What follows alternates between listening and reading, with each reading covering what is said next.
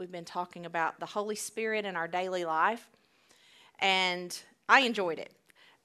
We learned last week that the Holy Spirit's not the new guy. He wasn't born on the day of Pentecost. He always was, and I enjoyed looking back at the Old Testament. And I think most people don't deny that the Holy Spirit exists. They just deny him the right to speak. They know he exists, but they just forbid him to speak. So the Apostle Paul said, don't forbid people to speak in tongues. And so I think that's in 1 Corinthians 14. And so it's something we want to study because we want to take the weirdness out of studying the Holy Spirit. If he is part of the Trinity, if he is God, then I want to be comfortable with who he is. The Old Testament's very plain that the Spirit came on people and would give them something to speak. That was what the prophets did, kings did, judges did. They simply spoke what the Holy Spirit said. So I guess my question tonight when I was looking at this was, why would we think that ended? Why would that end when the Holy Spirit is poured out in the New Testament? Why would we think it ended, that him speaking ended in the Old Testament? Sometimes we just have to get street smart and go, okay, what has religion robbed me of? And why? Why would we be so afraid to study this subject? If the Holy Spirit was poured out on the day of Pentecost, why would it not increase instead of decrease? It just doesn't make sense to me. Why is it so controversial to talk about tongues? Well, I'm just going to be country with you. I think, first of all, it's just a really weird word. Tongues. I mean, who wants to talk about tongues? And I also believe it's because it's supernatural. It's supernatural, and it makes absolutely no sense to the carnal mind. It makes absolutely no sense to the carnal mind. And anytime we step out of the flesh into anything supernatural, we're going to meet resistance, not just with our own minds, but with the minds of other people and the thoughts of other people.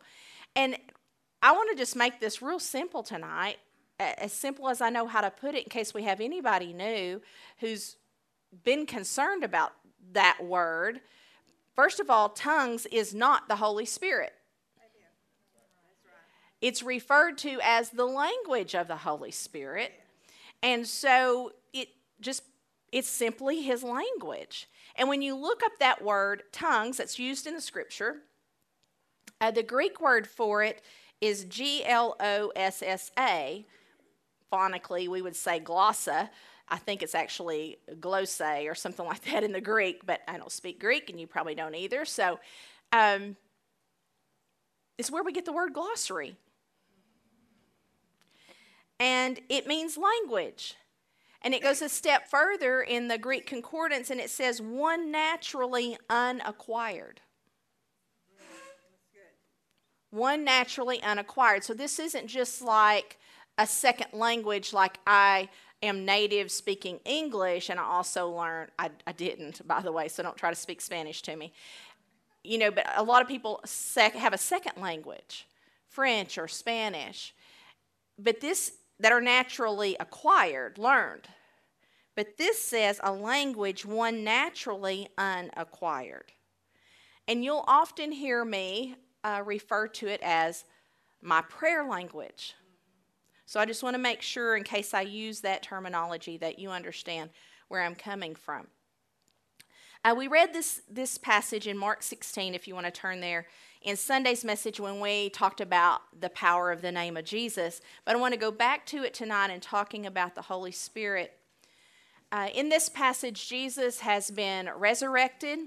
He is walking the earth in those 40 days that we talked about a couple of weeks ago in here when we studied the infallible proofs of the resurrection. And he is fixing to ascend to heaven. And in Mark 16, verse 17, Jesus says, And these signs shall follow who? Them that believe.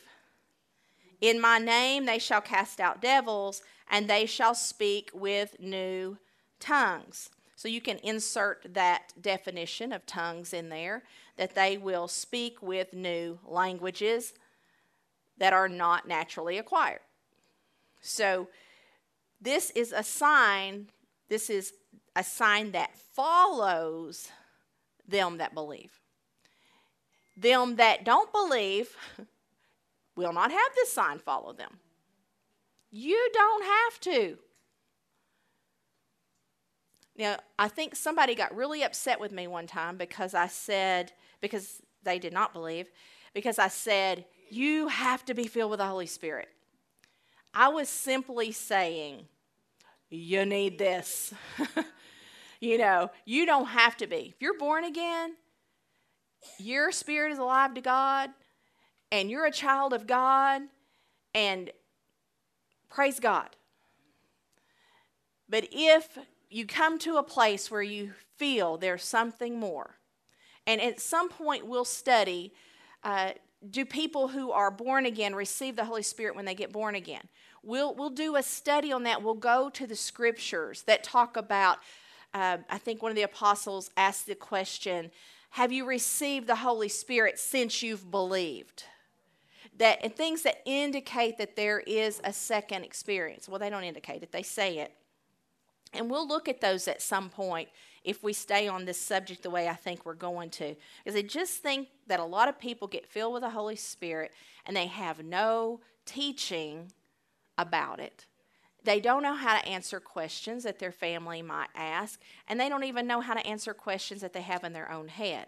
And so we want to be knowledgeable in the Scripture on the subject. This speaking of his language, it is supernatural, and it's a supernatural sign, but it does require your participation. Okay, and this is a big religious blunder when people are filled with the Holy Spirit, is that you're going to be like possessed, and the Holy Spirit's going to speak through you. If y'all hadn't learned this yet, know this: God's a gentleman. He doesn't force you to get saved. He's not going to force you to be filled with the Holy Spirit. He's not going to force you to speak in tongues. God is a gentleman. He loves that he gave us free will. That was his choice. He wants us to serve him because we want to serve him out of love and out of relationship. And so just know that it does require your participation. It requires your believing. We just read that, right? It requires our listening. And it requires our speaking. And this has become important when we talk about here in a little bit, which we may do it a little bit along the way if we feel that we need to. But I think a lot of people, when they ask to be filled with the Holy Spirit, they're waiting for the Holy Spirit to speak. Well, y'all, that'd just be plumb spooky. That would be possession. I don't want to be possessed. This is the infilling of the Holy Spirit, not the possession of the Holy Spirit. And so it requires you making the effort to speak. The Holy Spirit's not going to ventriloquist through your vocal cords. That would be spooky. I can understand why people would not want to lose control. But I was rewatching Robert Morris on his teaching on the God I Never Knew. And he said, you're not going to be walking in Kroger's one day in the produce section and suddenly run to the microphone to start speaking in tongues because the Holy Spirit had, it's not like that. And so don't be afraid of God. This is God. Don't be afraid of God. He doesn't force us. He enables us. So let's go to Acts chapter 2. I really wanted to read Acts 1 and 2, so y'all can go back and read Acts 1. You remember when Jesus is getting ready to leave the earth, he tells his followers, he said, I want y'all to go into the city. I want you to go to the upper room and wait. Wait for the promise of the Father. He's been telling them about the Holy Spirit who's going to come, this part of the Godhead that's going to be with them when he leaves. He's not leaving them alone. He's sending the Holy Spirit. It's imperative. It's crucial. It's more important to them that he leaves so that the Holy Spirit can come and dwell with them. And in Acts 2, verse 1, it says, when the day of Pentecost, and Pentecost just means 50, okay? When the day of Pentecost came, they were all together in one place. And suddenly a sound like a blowing of a violent wind came from heaven and filled the whole house where they were sitting. And they saw what seemed to be tongues of fire that separated and came to rest on each of them.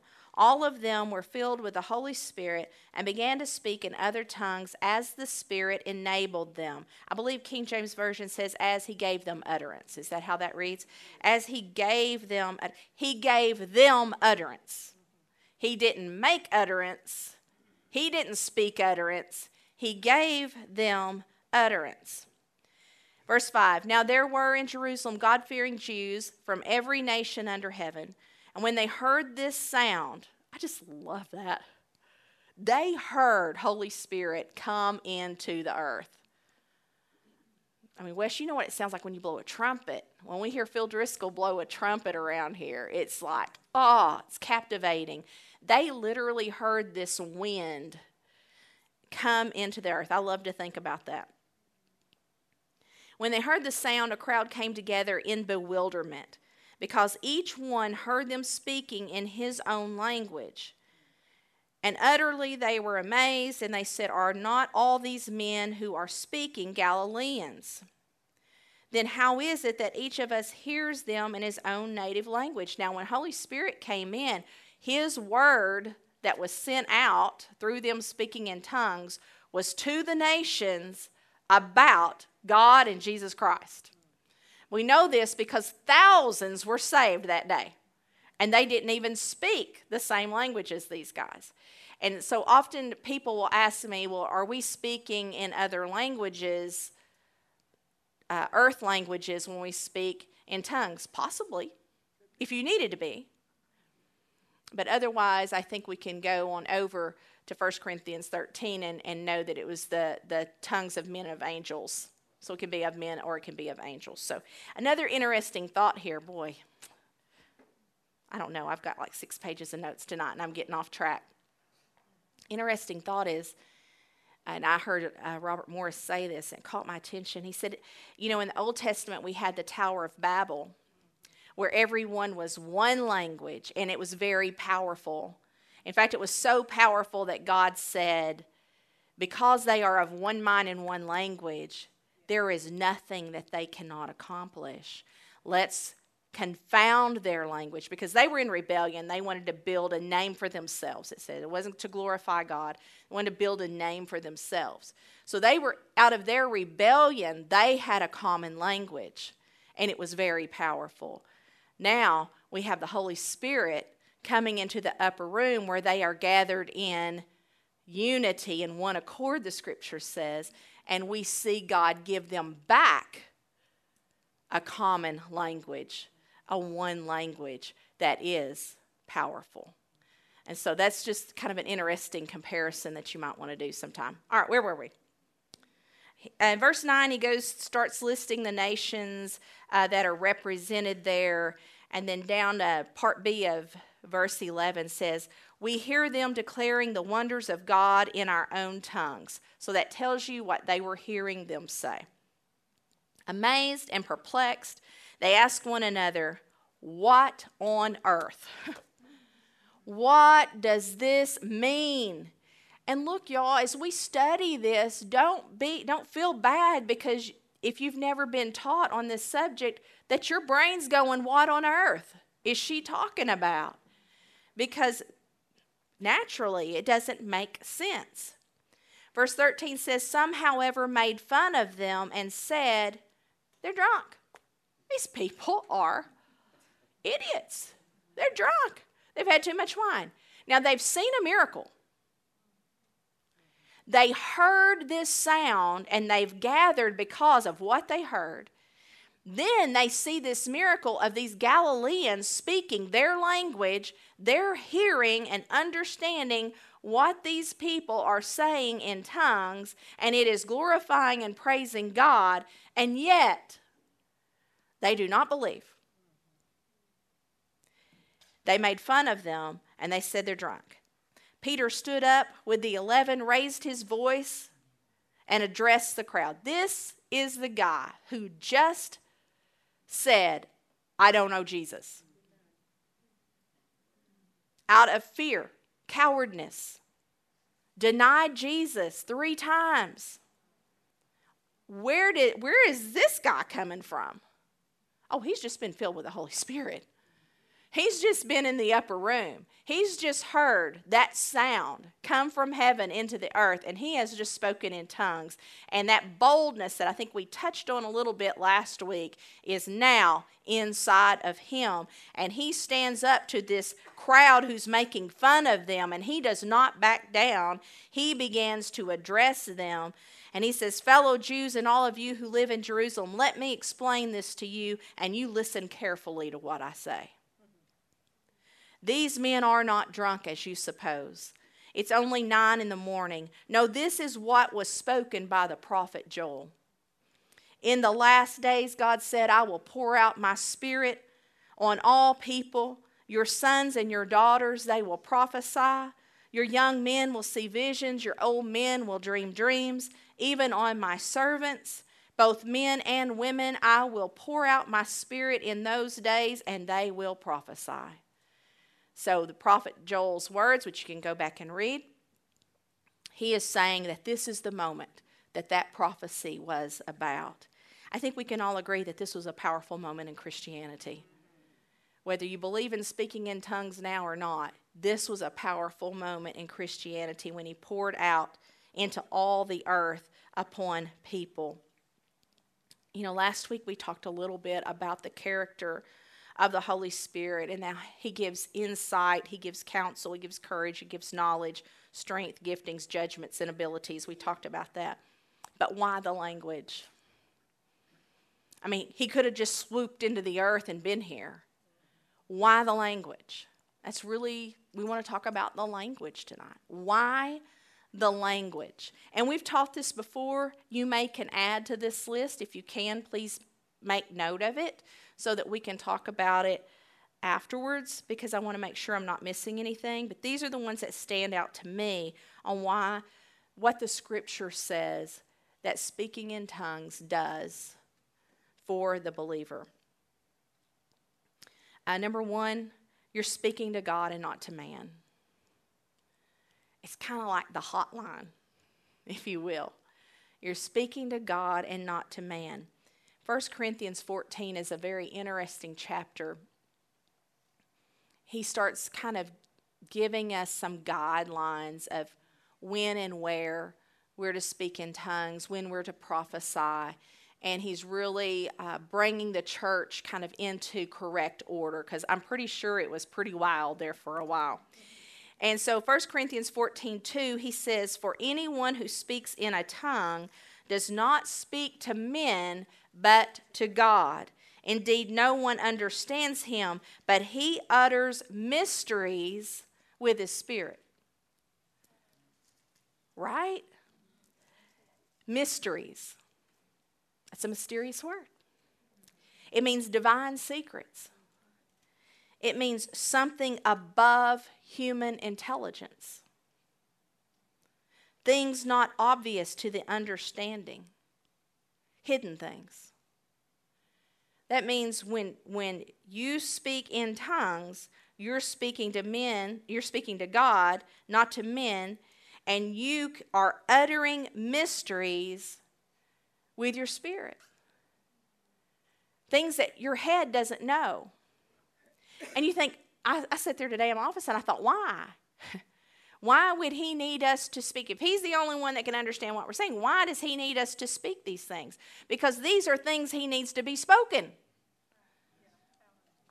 These are things he needs to be spoken in the earth. And same reason the prophets would prophesy things, and they didn't understand what they were prophesying. When they were prophesying about Jesus, the prophets of old didn't know Jesus. He wasn't on the planet physically yet. And they would prophesy. You just think about what Isaiah prophesied. Prophesied the crucifixion. Why would God have him release those words?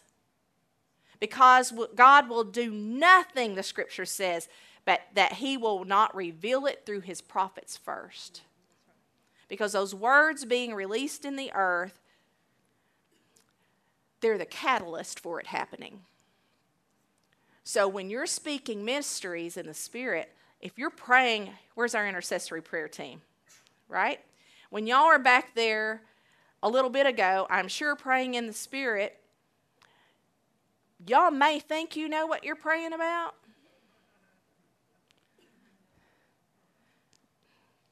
But I'm sure you're saying things that weren't revealed to you because God needs them said. He needs that power released in the earth. And when you think about that when you're praying in the Spirit, that's powerful. I mean, it's humbling. God needs you to release certain things through your words, divine secrets, something above your human intelligence, things not obvious to the understanding. The hidden things are being spoken through your spirit. Even things that we don't even have knowledge of yet can be prayed about before they happen. Instead of prayer being the after of a situation, through intercession and praying in the Spirit, prayer can go before the situation. That's good. Y'all may have more on that, or we're going to go to number 2, okay? Write it down, because I'm going to want to know it. I'll add it to my notes. When we speak in tongues, we pray the perfect will of God. This is one of my favorite things about being filled with the Holy Spirit. When we pray in tongues, we are praying or speaking the perfect will of God. Romans 8, as you all know, or most of you know, that's where we find this in Romans 8:26. It says, in the same way, the Spirit helps us in our weakness when we do not know what we ought to pray for. You ever just known something's going on with somebody, but you weren't sure what it was? I love this because this takes away the possibility of us praying just off our suspicions. Because so many times I found out that what I thought was wrong with somebody was not the root that need to be dealt with. So he says, the Spirit helps us in our weakness. We do not know what we ought to pray for, but the Spirit himself intercedes for us with groans of words that words cannot express. I'm trying to go King James on you here. I'm reading out the NIV. For us with groans that words cannot express. And if you look that up, it means inarticulate speech. Words that cannot be expressed in articulate speech. And he who searches our hearts knows the mind of the Spirit, because the Spirit intercedes for the saints in accordance with God's will. You can never pray wrong when you're praying in the Spirit. Whew. I don't know about y'all, but that's relief. You can never pray wrong when you're praying in the Spirit, because he intercedes for the saints in accordance with God's will. Always be God's will what you're praying when you're praying in the Spirit. And we know that in all things, God works for the good of those who love him, who have been called according to his purpose. All things work together for good on those things that we're praying for in the Spirit, because we know we're praying the perfect will of God in the situation. That scripture is often just taken out of context and means that whatever happens to us in life, it's great. Not so. Not so. You know, there's times that I do not need to pray from what I think I know. There's times I don't need to pray from what I think I know. Sometimes I pray if I do know, if somebody said, this is what's going on in my body or this is what's happening in my life, then I know I can address those things. But a lot of times I just kind of go off what I think I know, and that doesn't do them any good. Sometimes I can't find the words in English that I need to express or release. There's just been times in life when I just didn't have any words. I didn't even know what to say. You just pray in the Spirit. I know I'm speaking what God wants spoken. Sometimes I don't know what to pray. So when I pray in my prayer language, what I know or don't know is taken out of the way. My feelings and my thoughts are not creating my prayer. That's good. That's good. My feelings and my thoughts are not creating the prayer. 1 Corinthians 14 again. There's a lot in there. Let's go down to verse 14. I'll give you time to get there because you're probably still in Romans 8.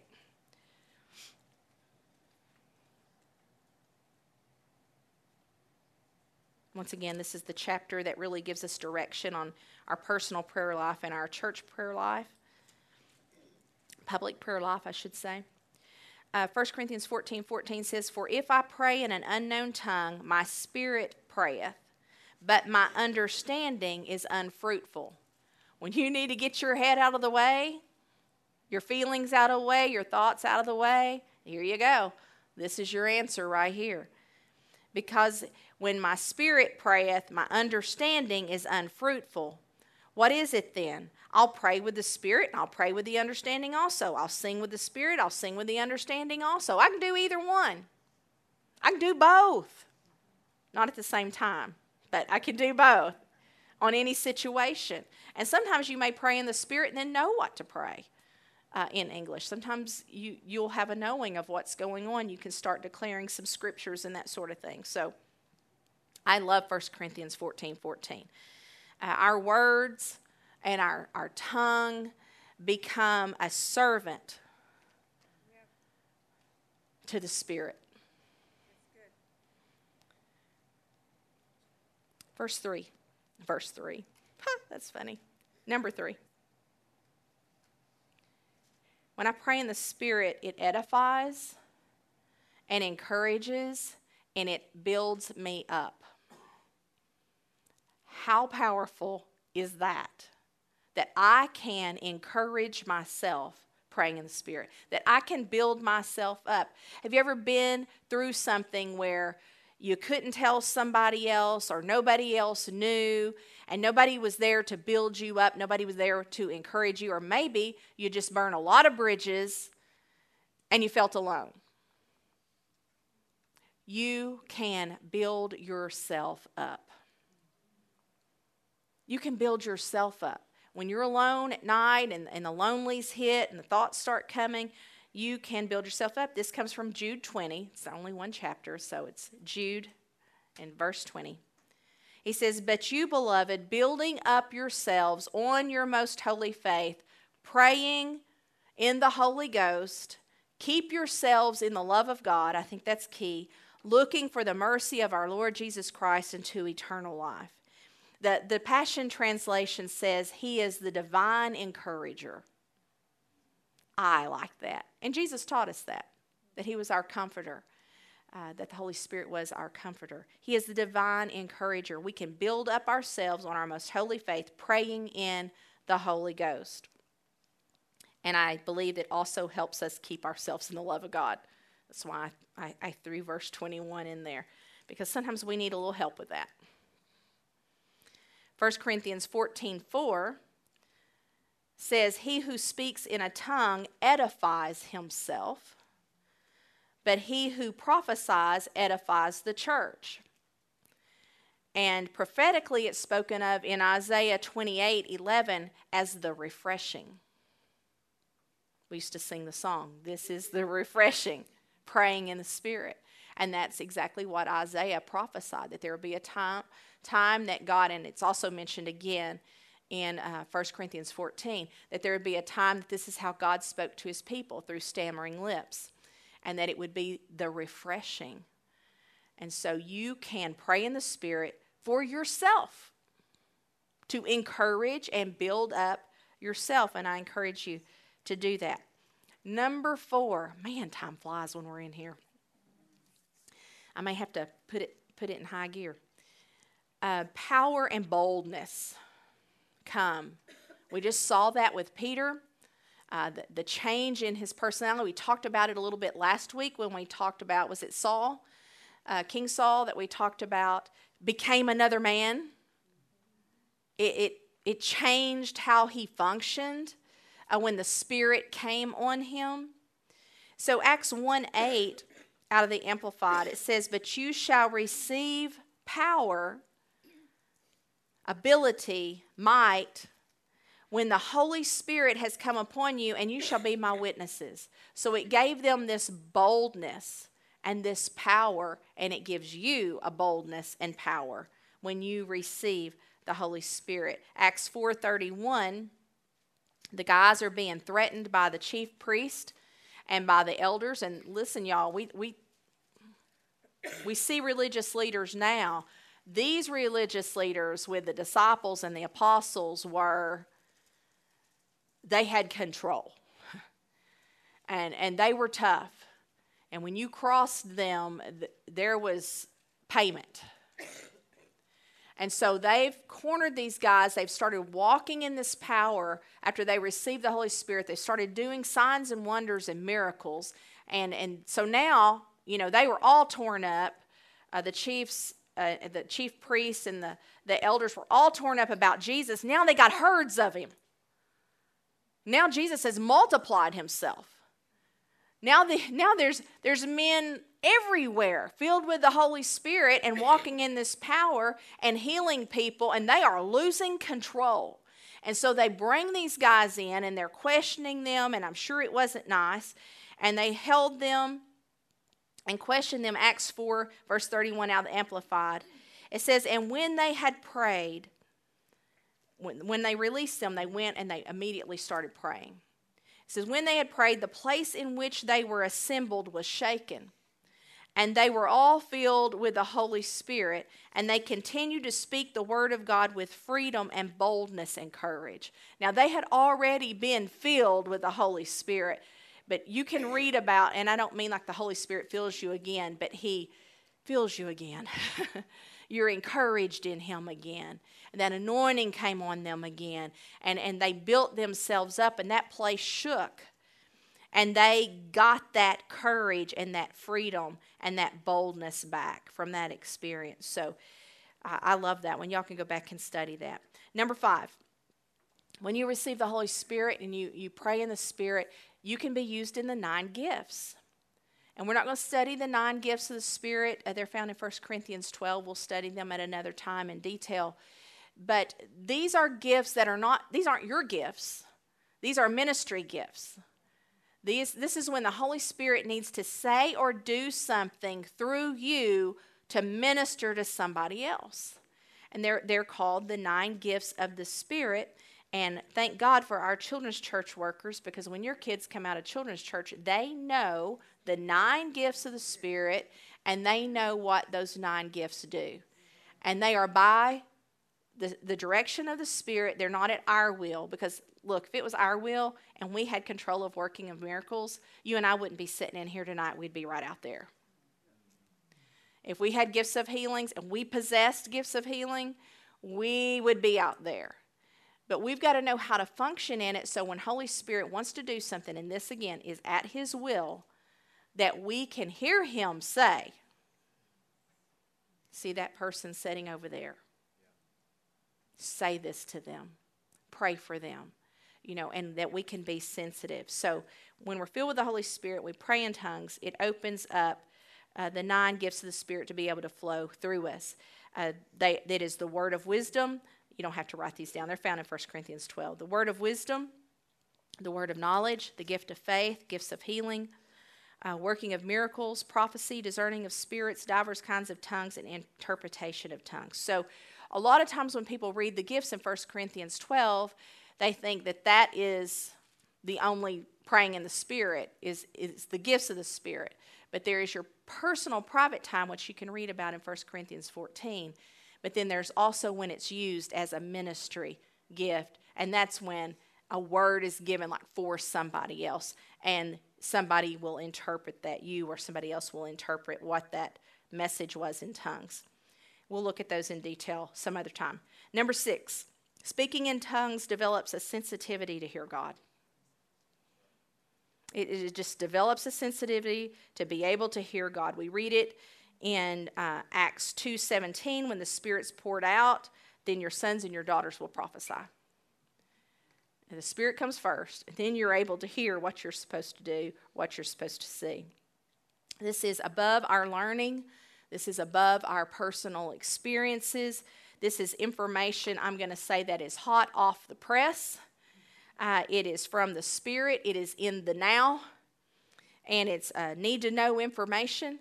And you get to hear it for yourself, or you hear it for others. It's an immediate knowing of things. You didn't conjure this up in your head. It wasn't from something you read on social media. It came from the Spirit. And it will be a sensitivity to hear what God is saying. When this happened to the followers of Christ in Acts 4, when the priests and the elders were questioning them about the new power, it says in verse 13 of Acts 4 that when the chief priests and the elders saw the boldness and the unfettered eloquence of Peter and John and perceived that they were unlearned and untrained in the schools common to men with no educational advantages, they marveled and they recognized these guys have been with Jesus. They're not this smart. It's what they were saying. They're not this smart. What they're saying did not come from them. This came from something higher. And I love Luke 12:11. When Jesus is instructing them about when these things would happen, when they would start getting questioned and they would start getting pressured by the chief priests and the elders and the government itself even. He said, he tells them not to think how or what to answer. For the Holy Ghost will teach you in the same hour what you ought to say. That's hot off the press. Now, I would really like for God to tell me right now, so I can write it down, what I would need to say if a pressurous moment was coming. But he promises, Jesus promises them. This is Luke 12:11. He says, don't think how or what to answer. He doesn't want them answering out of their experience, out of their knowledge, out of their pressure, out of their heads. He said, don't think about it, for the Holy Ghost will teach you in the same hour when you need it. It'll be that immediate knowing. They would know what to say. That's powerful. That's a great benefit. That's why the language of the Holy Spirit. Number 7, we'll end on this one. We'll get ready to hear from y'all. Although I think I do have something else to read to y'all. Praying in the Spirit can provide you with a constant awareness, a constant availability of His presence in any situation. Truly goes along with what we just said. But isn't it good to know that God is walking with you? That's why Jesus sent Him. In fact, He said, I'm going to send you another one just like me. Remember the Greek word? Allos parakletos. Any of y'all remember that? One of like kind. One just like me. Jesus said, I'm going to send one just like me. And I used to walk with you, but He's going to live in you. That's powerful. John 7:38.